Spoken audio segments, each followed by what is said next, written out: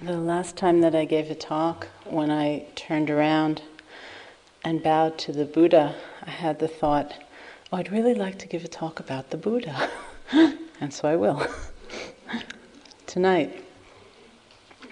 I'd like to talk about him as a human being, as a mystic, as a symbol, as a legendary figure, and also as a historical figure, a teacher and a leader, founder of a tradition.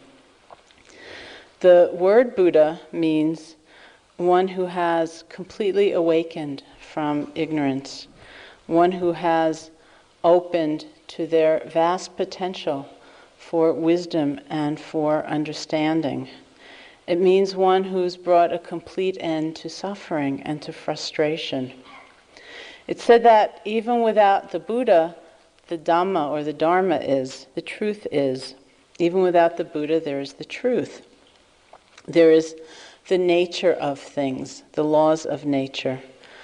The Buddha didn't create the truth, but he uncovers it, he reveals it. And in fact, in the literal translation from the Pali, there isn't even a sense of his teaching or explicating the truth, but more this sense of proclaiming or pointing to the truth.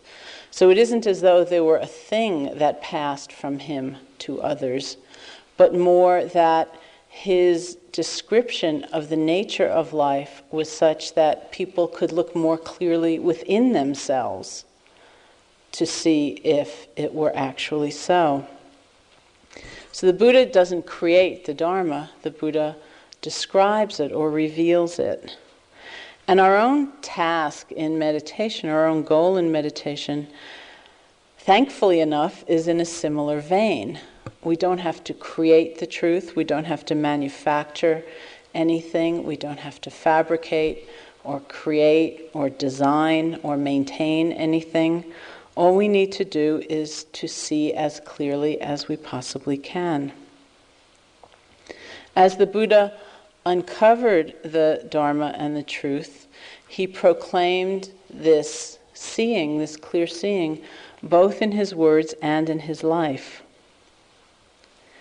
He once said about himself, using the word Tathagata, which means thus gone, and that is often the way he was referred to as the Tathagata. He said, as the Tathagata speaks, so he does.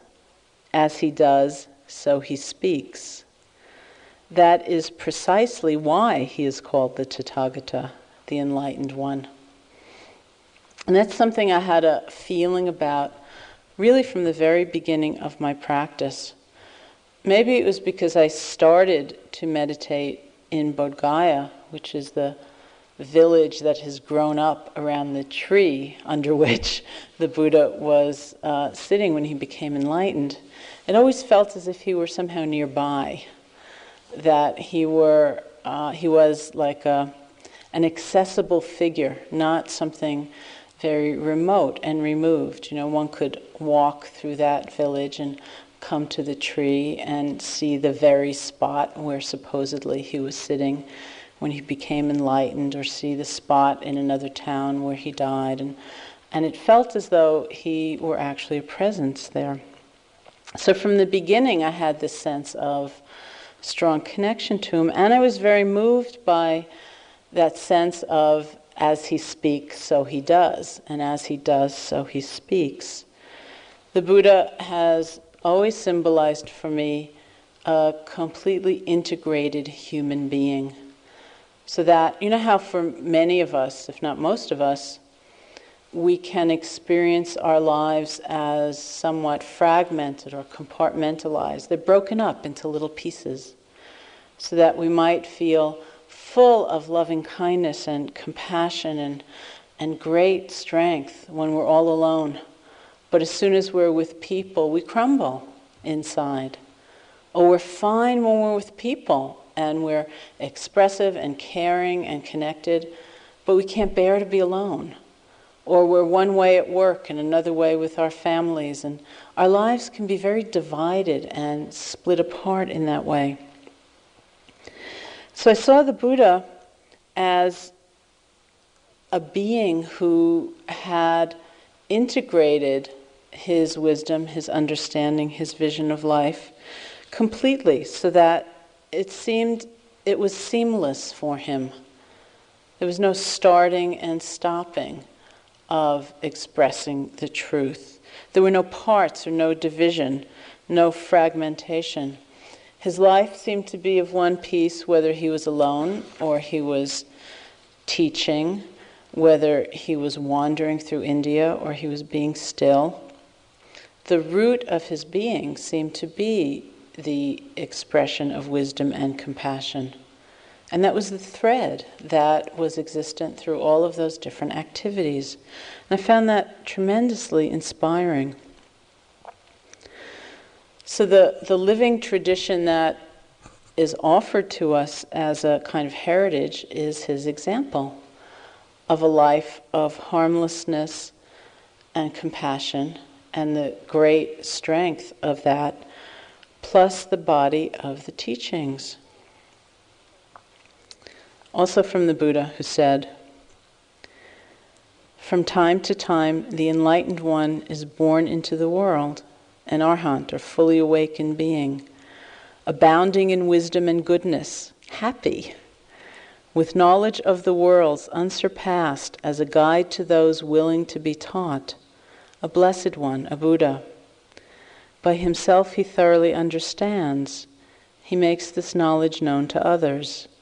He proclaims the truth, both in the letter and in the spirit, lovely in the beginning, lovely in the middle, lovely in the end, abounding in wisdom and goodness, happy." It's a pretty great possibility. The Buddha, or you might say our Buddha, arose in this world, in India, around 563 BC. He came to birth as a human being, just as we all have.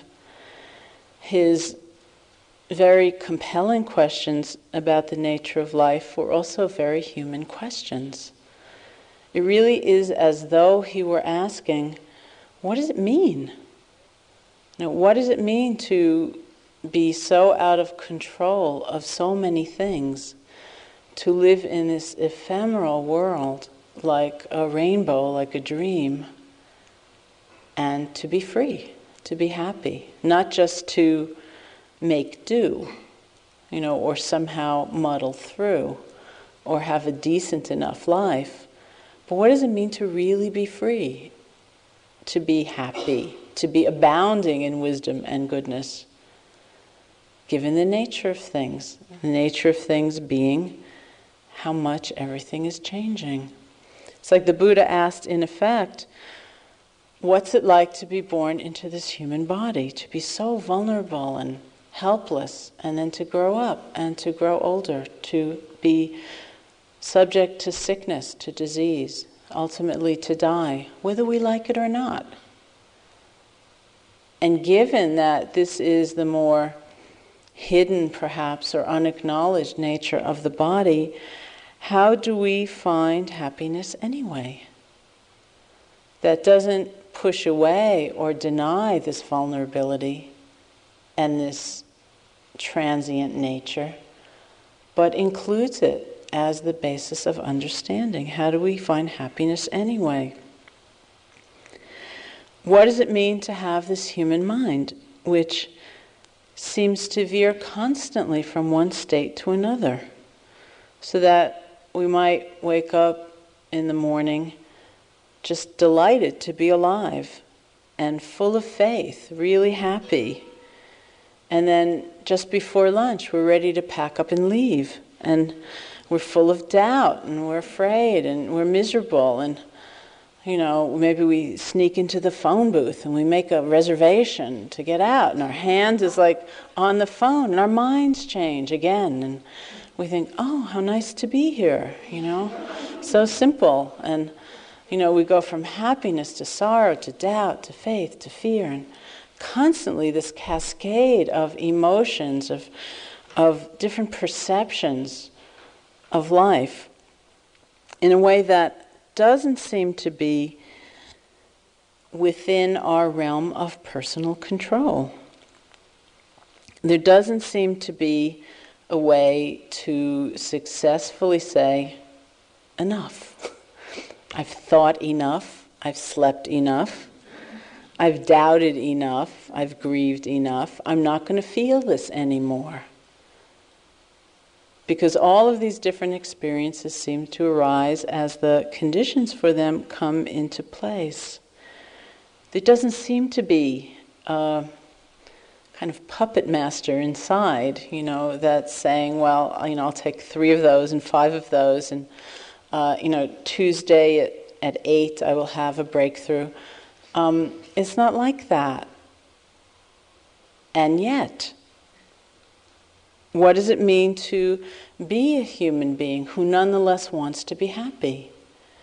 Who has this deep urge to feel at home in life rather than alienated, to not feel, this deep urge to not feel victimized by this constant barrage of changing states. Where do we find peace or joy or happiness that isn't confined within the body, trying to keep it from ever changing, that isn't confined within a feeling state or an emotional state, trying to keep it from ever changing?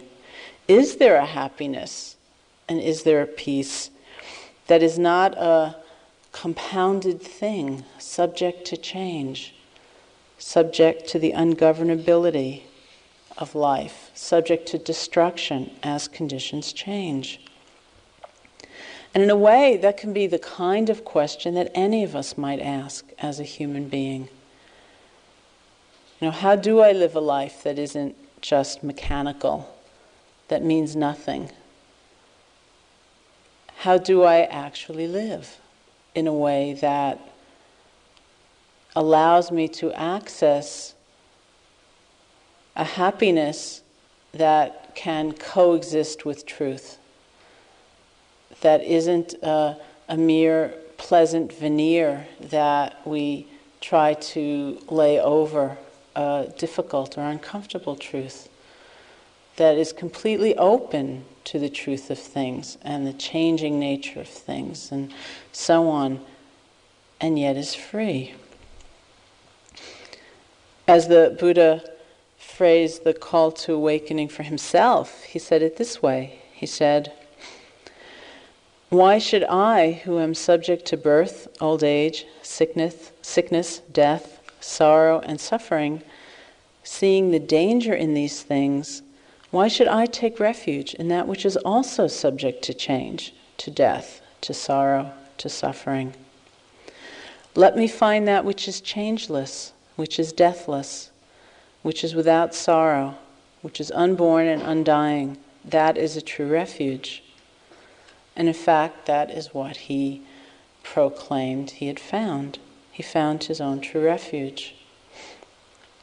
And this is meaningful not just because he did it, but because he exemplified or symbolized that same potential that we all share. We have what in the Buddhist teaching is known as a precious human birth, which many of you have heard talks about. And that is this exquisitely delicate combination of conditions that come together first within the Buddhist cosmology to have a human birth, and then to have a human birth where you look for deeper truths. The human realm within the Buddhist cosmology is considered to be the best realm for the pursuit of the Dharma, because there's just the right mixture of pleasure and pain very often. If there's too much pain, then one's whole existence is just about survival. And if there's too much pleasure, then it's sort of like, well, who cares, just enjoy yourself a little while longer. But just to hit that balance where there's enough energy and upliftment and spaciousness of mind, and enough recognition of pain or sorrow so that we want to wake up. We don't just want to live in that kind of make-believe world. And that's a precious human birth. And it's very rare to have all of the qualities and conditions and circumstances that need to come together for a person to really undertake a spiritual practice. It's one thing to read about it and talk about it and admire it from afar, like, oh, isn't that interesting? You know, a Buddha sat under a tree 2,500 years ago. That's wonderful. But to understand that this is our own potential, that each one of us can live in a way more actualizing and appreciating this potential. And we can bring it to life in ourselves. It's very rare to be willing to do things a little differently, to be willing to take a risk, to not simply be conventional or ordinary, to actually be willing to open to greater levels of understanding of ourselves and of the world. It's very rare, and it's very precious. And the Buddha is the symbol of someone who had that kind of intense commitment and who brought it to life in a way that is still shining for us all of these years later. So we say that as a human being, he sat under a tree about 2,500 years ago. He was motivated by compassion. He was brought there to the base of that tree on a wave of moral force. There was an energy that landed him there, just like there's an energy for each one of us that has landed us here. At dusk, the Buddha, then known as the Bodhisattva, or the person aspiring to Buddhahood, was attacked by Mara, who's the legendary figure symbolizing, sometimes he's called the killer of virtue or the killer of life. Mara is considered to be this figure who was attempting to keep the Bodhisattva under his personal domain or control. He didn't want him to be seeking enlightenment. And as you know, and maybe even saw in Technicolor in the movies, Mara attacked in the evening with all kinds of allures and temptations, and with hailstorms and rainstorms and mud storms and beautiful women and all kinds of things, attempting to have the Bodhisattva give up his resolve and just get up from under the tree. And the Bodhisattva always just sat there very calmly, neither seeking nor rejecting in a way, but simply being with his own experience. And Mara continued to tempt him, and finally the very last challenge of Mara was that of doubt, in effect that of self-doubt.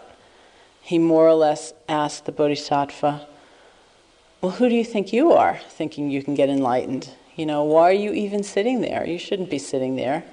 You don't deserve to be sitting there, which is something of a familiar voice for people.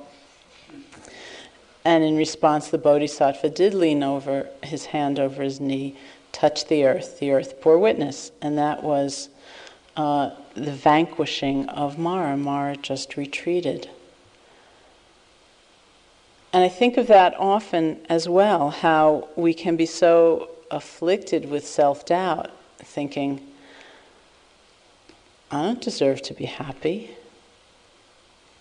And you can hear it sometimes in the tone of voice in which those of you who do metta or loving kindness practice, you can almost hear yourself saying, may I be happy? No, no way. Or we do those reflections, think of the universal wish of beings to be happy and honor and respect and cherish your own wish to be happy. Can you do that? can you appreciate the rightfulness, the perfection even of that urge toward happiness, that is a beautiful thing within us. That our problem is not wanting to be happy. Our problem is that we don't know how. And so often that urge toward happiness is combined with ignorance, sometimes with a devastating ignorance. And so we continue to do the things that create suffering. But the very urge toward happiness is a beautiful thing within us, and we need to appreciate it. That each of us has come here in a way, swept up in some wave or by some wave of a moral force, that we have arrived here, and that we will also be challenged by Mara in all of those different ways, through fear and lust and so on, and most insidiously by self-doubt. Like, who do you think you are to think you can see more clearly, or be happy, or be peaceful, or have a loving heart? And we have to be able to sit there and neither succumbing nor rejecting, be with our own experience. Allow those temptations to pass on through, to know that yes, this is where I belong, in fact. So the Bodhisattva kept on sitting there through the night. It was the full moon night in May. And it said that what he did was he saw the conditioned nature of suffering and sorrow and grief and loss and death, and he traced it back. He kept tracing it back until he came to ignorance as the root cause. And he saw his own and others' countless past lives stretching back over many ages and eons of the world.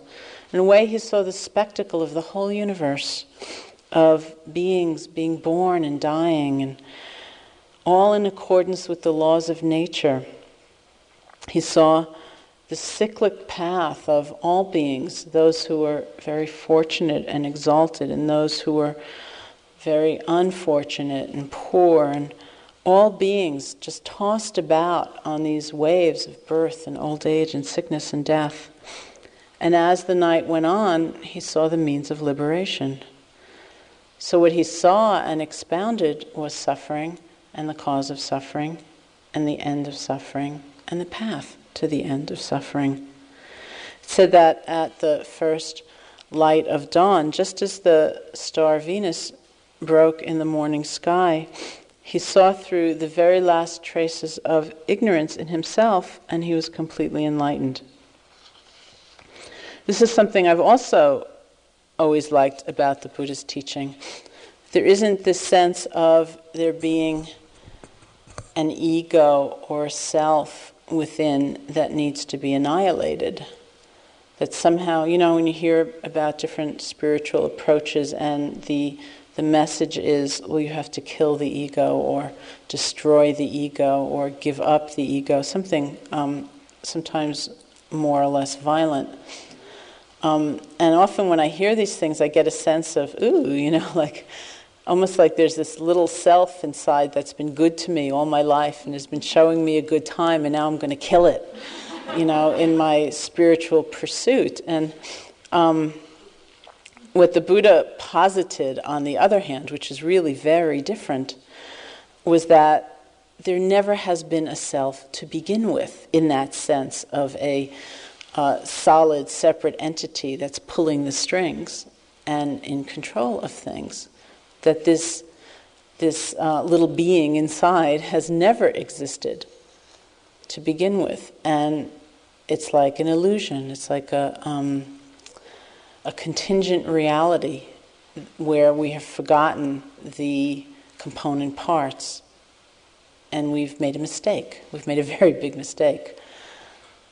But it's just a mistake. It's not a thing that we are out to get and crush and annihilate and destroy. And so the only enemy, so to speak, is ignorance.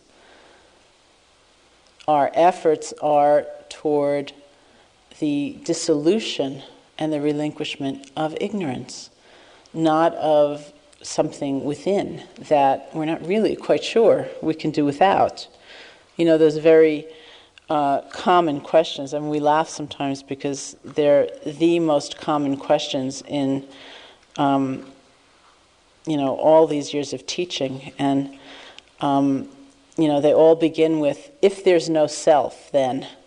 If there's no self, then who's doing this course? Or, if there's no self, then who's going to be able to leave this room? And in fact, if there's no self, whoever got into this room is going to be able to leave this room, because there's never been one, according to these teachings. It's all been okay so far. But we always ask these questions because we get that idea like, oh, there's something and I'm going to lose it.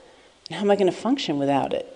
How are things going to have any kind of direction? Or, it's just sort of protoplasm or something left in the middle of this room. And but it's not so, because if you manage to get in here without a self, you'll manage to get out of here without a self.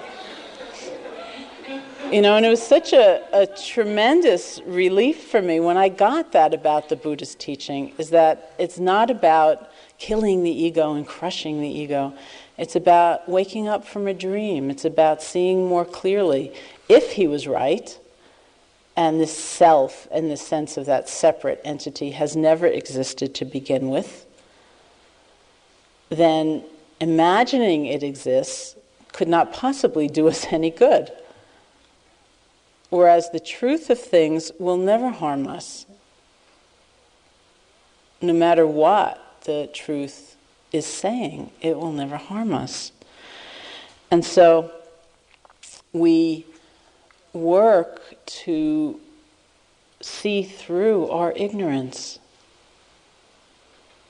not to lose something and not to harm ourselves.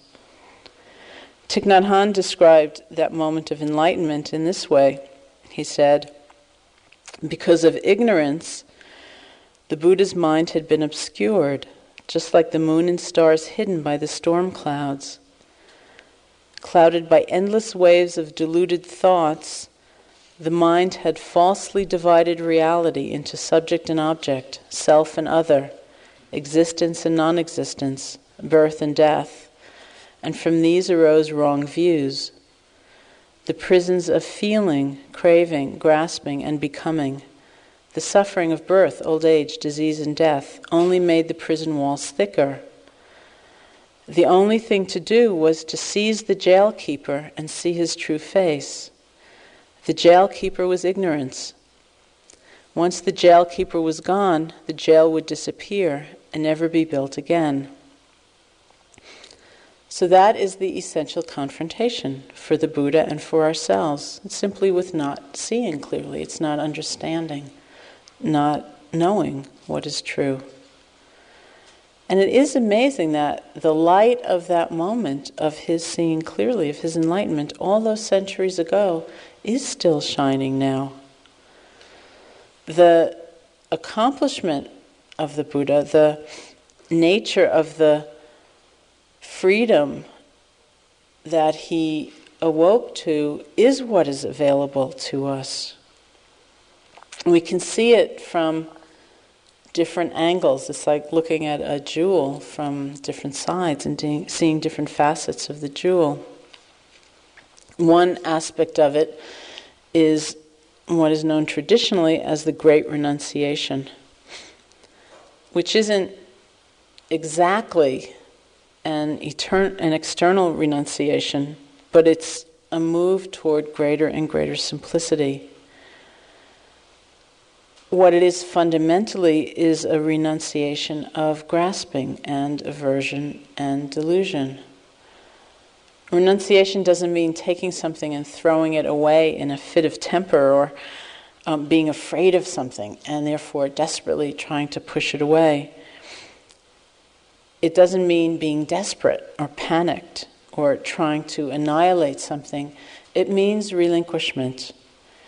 It means allowing the natural ability to let go come forth, so that we're moving back to a place of more and more centeredness and natural peace.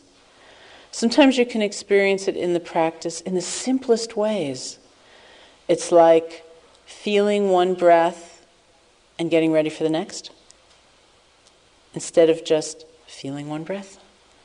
So all of that movement of trying to get a handle on what's coming next before it even happens, of trying to be on top of things, all of that in a way sets us off balance, so that for much of our day, we are in effect leaning forward. The movement of renunciation is just to settle back.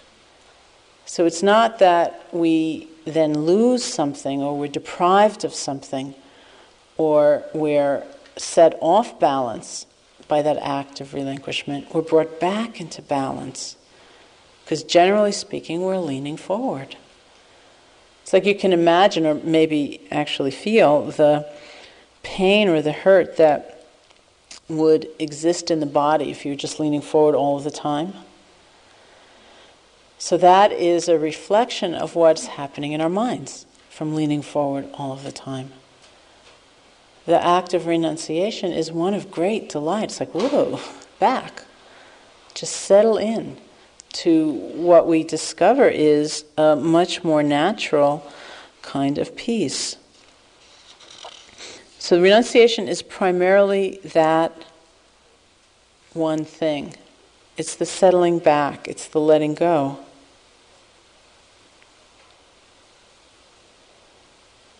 When we do that, we actually discover our lives.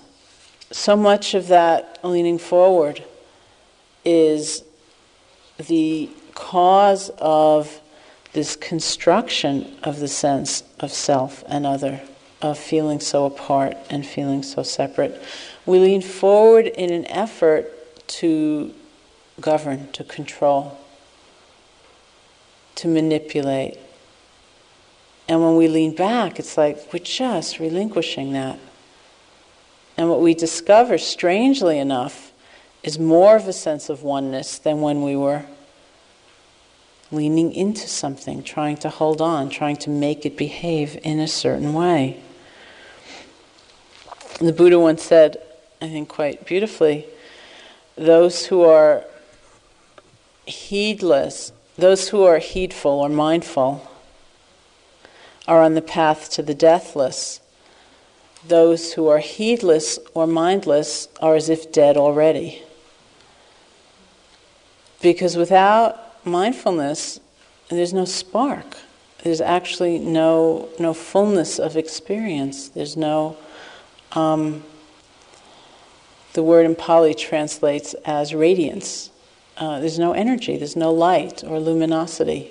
And that doesn't mean bliss, that our experience is all blissful when we're mindful, so don't worry. But it means there's that sense of vibrancy or real wakefulness. Those who are mindless are as if dead already. And isn't it so, really? You know, that we just walk around, we're completely disconnected and we're unaware. And then, you know, you lie down in bed at night and you think, what did I do today?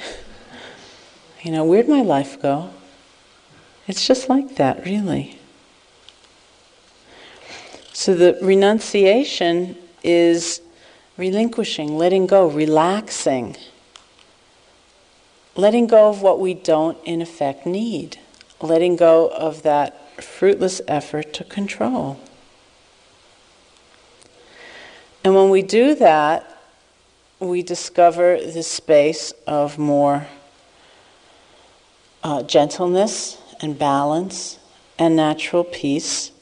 And what arises is that facet of enlightenment or understanding, which is known as realization. The act of what is called the great renunciation becomes the great realization.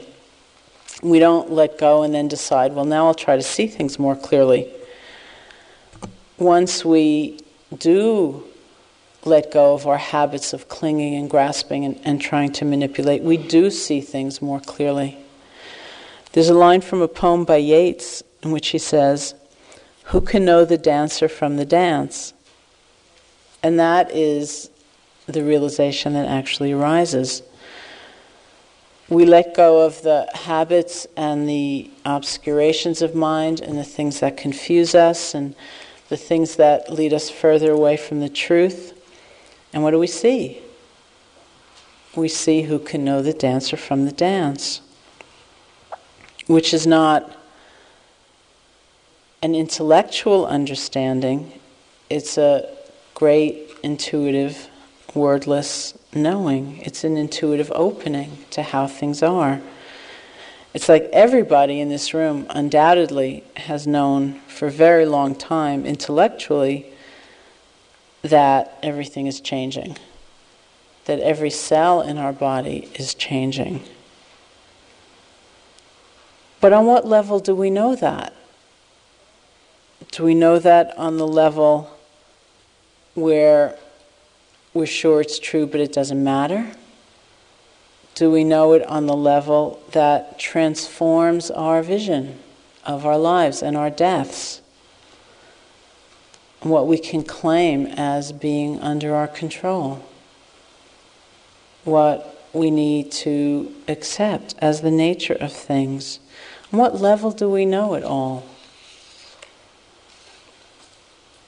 The realization is of the nature of existence, that there is perhaps not this self, this ego, taking care of us, that our experience perhaps does not refer back to an isolated core, something substantial, which in the end is going to protect us. That there is more this sense of conditions coming together and coming apart. It's like when we had the storm the other day. One could say, where did it go when it left? But it isn't quite exactly that the storm picked itself up and went somewhere else. It's more true to say that it wasn't a thing of substance, of ultimate solidity, that different conditions came together in a certain way. There was that result, that effect, the conditions changed, the effect changed. So where was the existence of that storm, or of this body, or of this mind? We see that everything is very fragile, it's very tentative, and it's very intertwined, interdependent. We see that there doesn't seem to be anything in life that actually stands alone, that is not interdependent, that that's the very nature of life. That's precisely why we say in meditation, there's no need at all to strain for something to disappear, to try to make anything go away. Because it's all going away anyway. It's simply constructed out of conditions. And that's what we need to see. When we see that, then the third aspect of enlightenment arises, which is known as the great brave mind, or the mind of boundless compassion. For a being such as the Buddha, compassion is both the motivation and the expression of their freedom. When he described himself, he said that he was born for the good of the many, for the welfare of the many, out of compassion. And for us as well, it's both the motivation and the clear expression of our practice.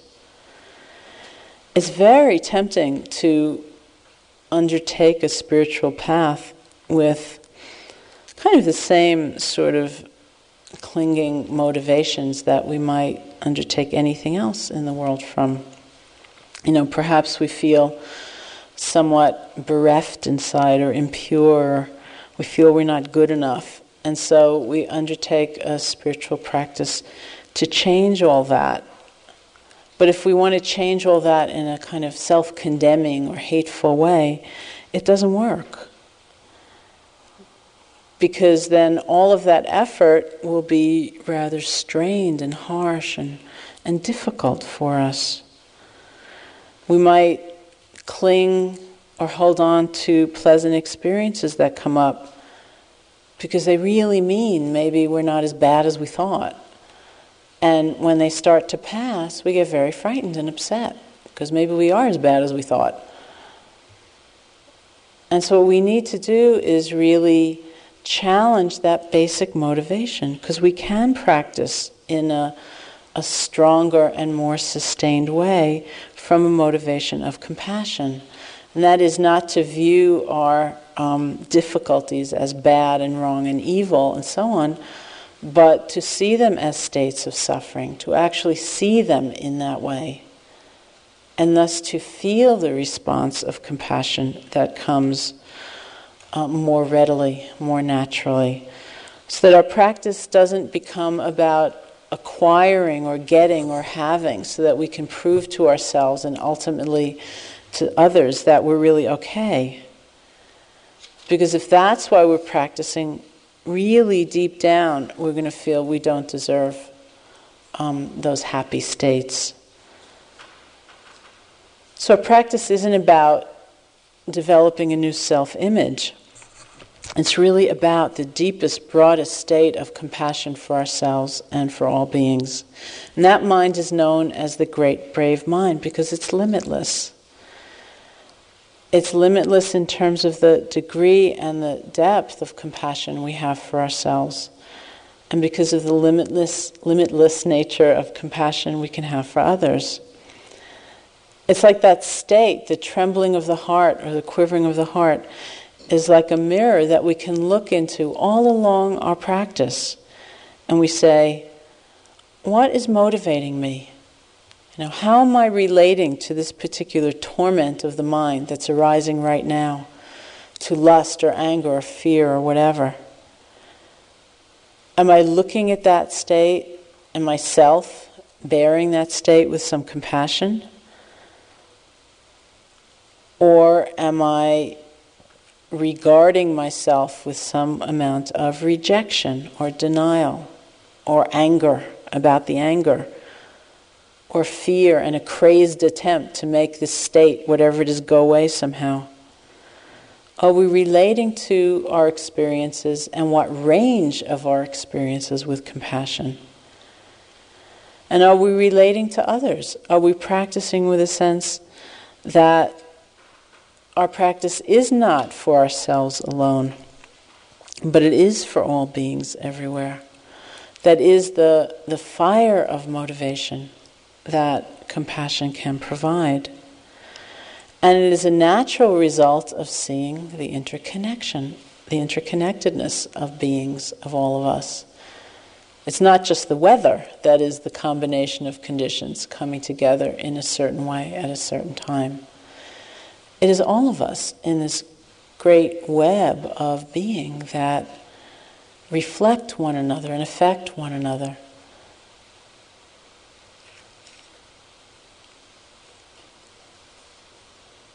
So here's the Buddha who became enlightened one night sitting under a tree with the perfection of these three aspects of liberation: renunciation, realization, and compassion.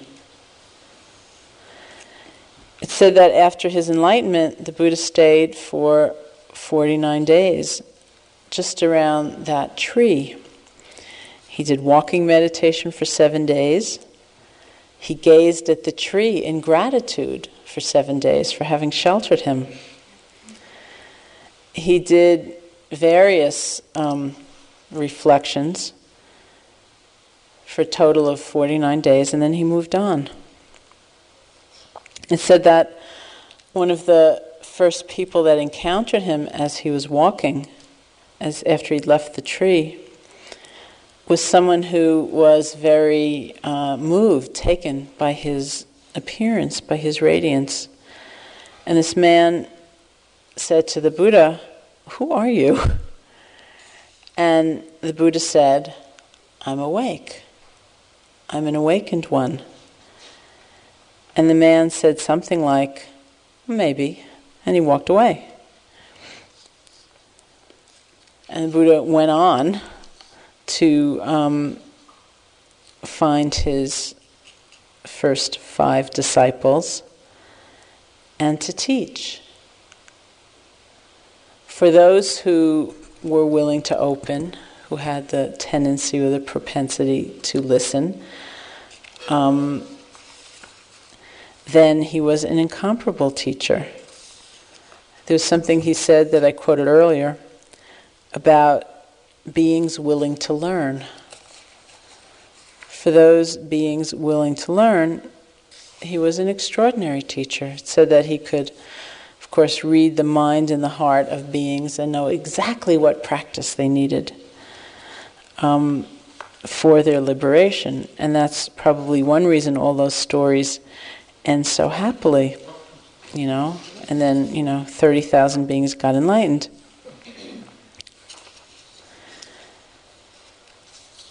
It's often said, and we often say it, that the Buddha did not teach Buddhism. The Buddha taught the Dharma. Because the concept that we call Buddhism is really a relatively recent Western idea. The body of teachings and practice and the living example of the Buddha was classically known as Buddha Dhamma, or the way of the Buddha. And we say Buddhism, kind of conventionally or readily nowadays, but it's not really accurate. Because the most important thing always in his teaching was to have a sense of the way and to recognize that it wasn't just for him long ago, that it's for us right now, that it's very real, it's very relevant. And it was like maybe 300 or 400 years after the time of the Buddha in which they first made Buddha statues. And before then he was depicted by the tree or by footsteps showing a way, a path. I think of it sometimes as a kind of transparency. When we look clearly at the Buddha, we look carefully at the Buddha, we see the Dhamma, we see the truth. Because they're inseparable. And we see the Dhamma, we see ourselves. Because that is the truth of our experience. So one thing just opens up into another. And it's cyclical, it's circular. It's not something that can be divided or cut off. To have a sense of the Buddha apart from us really is not the point. To have the sense of the Buddha as our own potential brought to life is the point. Nowadays it's sort of a funny time, because so many more people are interested in the practices and the teachings of the Buddha. And yet really it's not about becoming a Buddhist or calling yourself a Buddhist necessarily, but much more about being able to trust that tremendous potential within ourselves and to be able to use the methods for the support and the awakening of that potential within ourselves. Some time ago, during the Gulf War, I was traveling to Asia with some friends and went to Nepal to practice and also bought a number of Buddha images, and then I went on to Bangkok on my way home. And because it was just during the war, there was a lot of increased security at the airports, and for no reason I could discern at all, in Bangkok we were pulled aside by the security officer, and he started asking us a whole bunch of questions. And first they were the usual questions, like, did you pack your bag yourself, and has it been out of your sight, and all of that. And then he asked us things like, well, what did you do last night? I said, I don't know, I sat around, And then he looked at me and he said, are you Jewish? And I said, yes. And he said, okay, you can go. So we went on through, and we went through immigration, and it was 10 or 15 minutes later, we were standing in the place where you put your hand luggage on the conveyor where it's x-rayed, and I was carrying all those Buddha statues in my hand luggage that I bought in Nepal, and so there they were, lit up on the x-ray screen, and the woman behind the screen said to me, "Are you a Buddhist?" And I said, "Yes." And I walked on through. And I sat down on the plane and I thought, that was really weird. That was probably the most condensed period of my life where I was twice asked my religious affiliation, and I said yes to both questions. Because it's really not the point.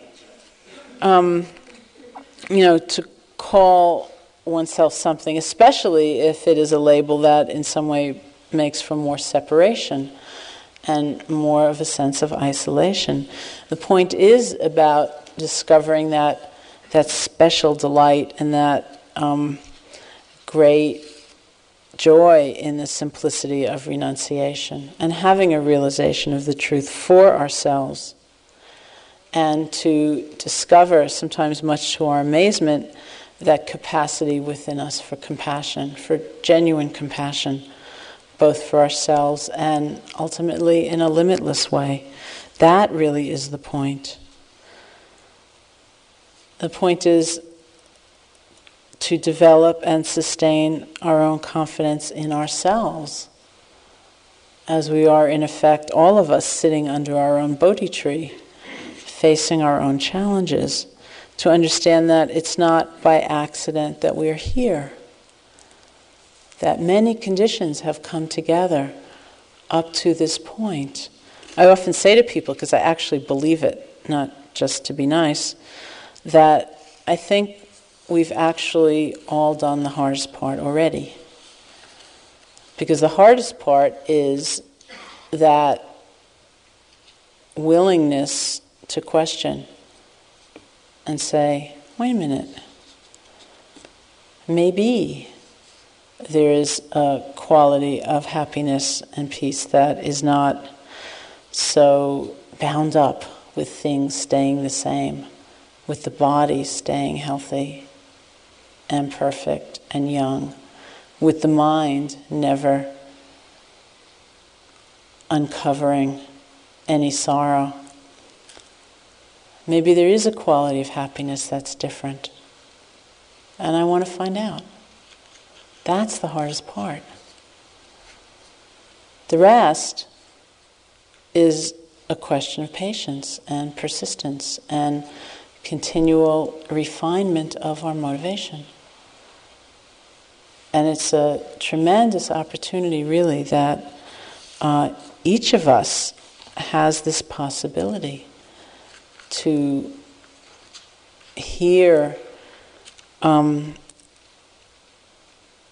say, the teachings of the Buddha, or learn of the example of his life, and know that it means something for us. That this is in fact our own potential. When I was living in India many years ago, there was one teacher there who had a custom of gathering his older, more experienced students around him in these special sittings, and these special sittings were held at a time when this teacher's teacher in another country was sitting as well. So the idea was that at that particular time, because this teacher in another country was also sitting, there was a very special transmission of energy and blessings that was happening just then. And the idea was that it was almost like radio waves being broadcast. And in fact, they called it broadcasting. So they were actually extremely powerful experiences often. But if you were a little bit on the outside, like you weren't invited, to one of these sittings, there was often mingling of some jealousy and uncertainty and that kind of feeling like, oh, I want to be one of those people, who gets to sit at the special sitting, and gets this special energy and blessing that's being broadcasted toward them. So one day some of us went to another one of our teachers, a different teacher, with a little bit of complaining and a little bit of yearning and many other qualities. And we said to him, well, what do you think about this custom of this other teacher, to do these special sittings? And our teacher looked at us and said, the Buddha's always broadcasting. We just have to be able to tune in. So let's sit together for a few minutes.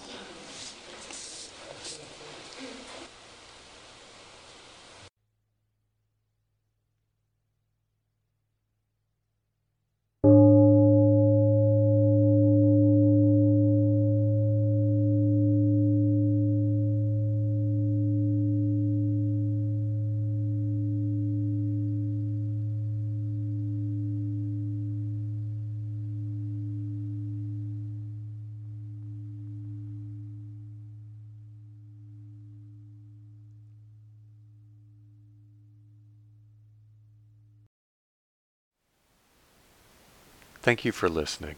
To learn how you can support the teachers and Dharma Seed, please visit dharmaseed.org/donate.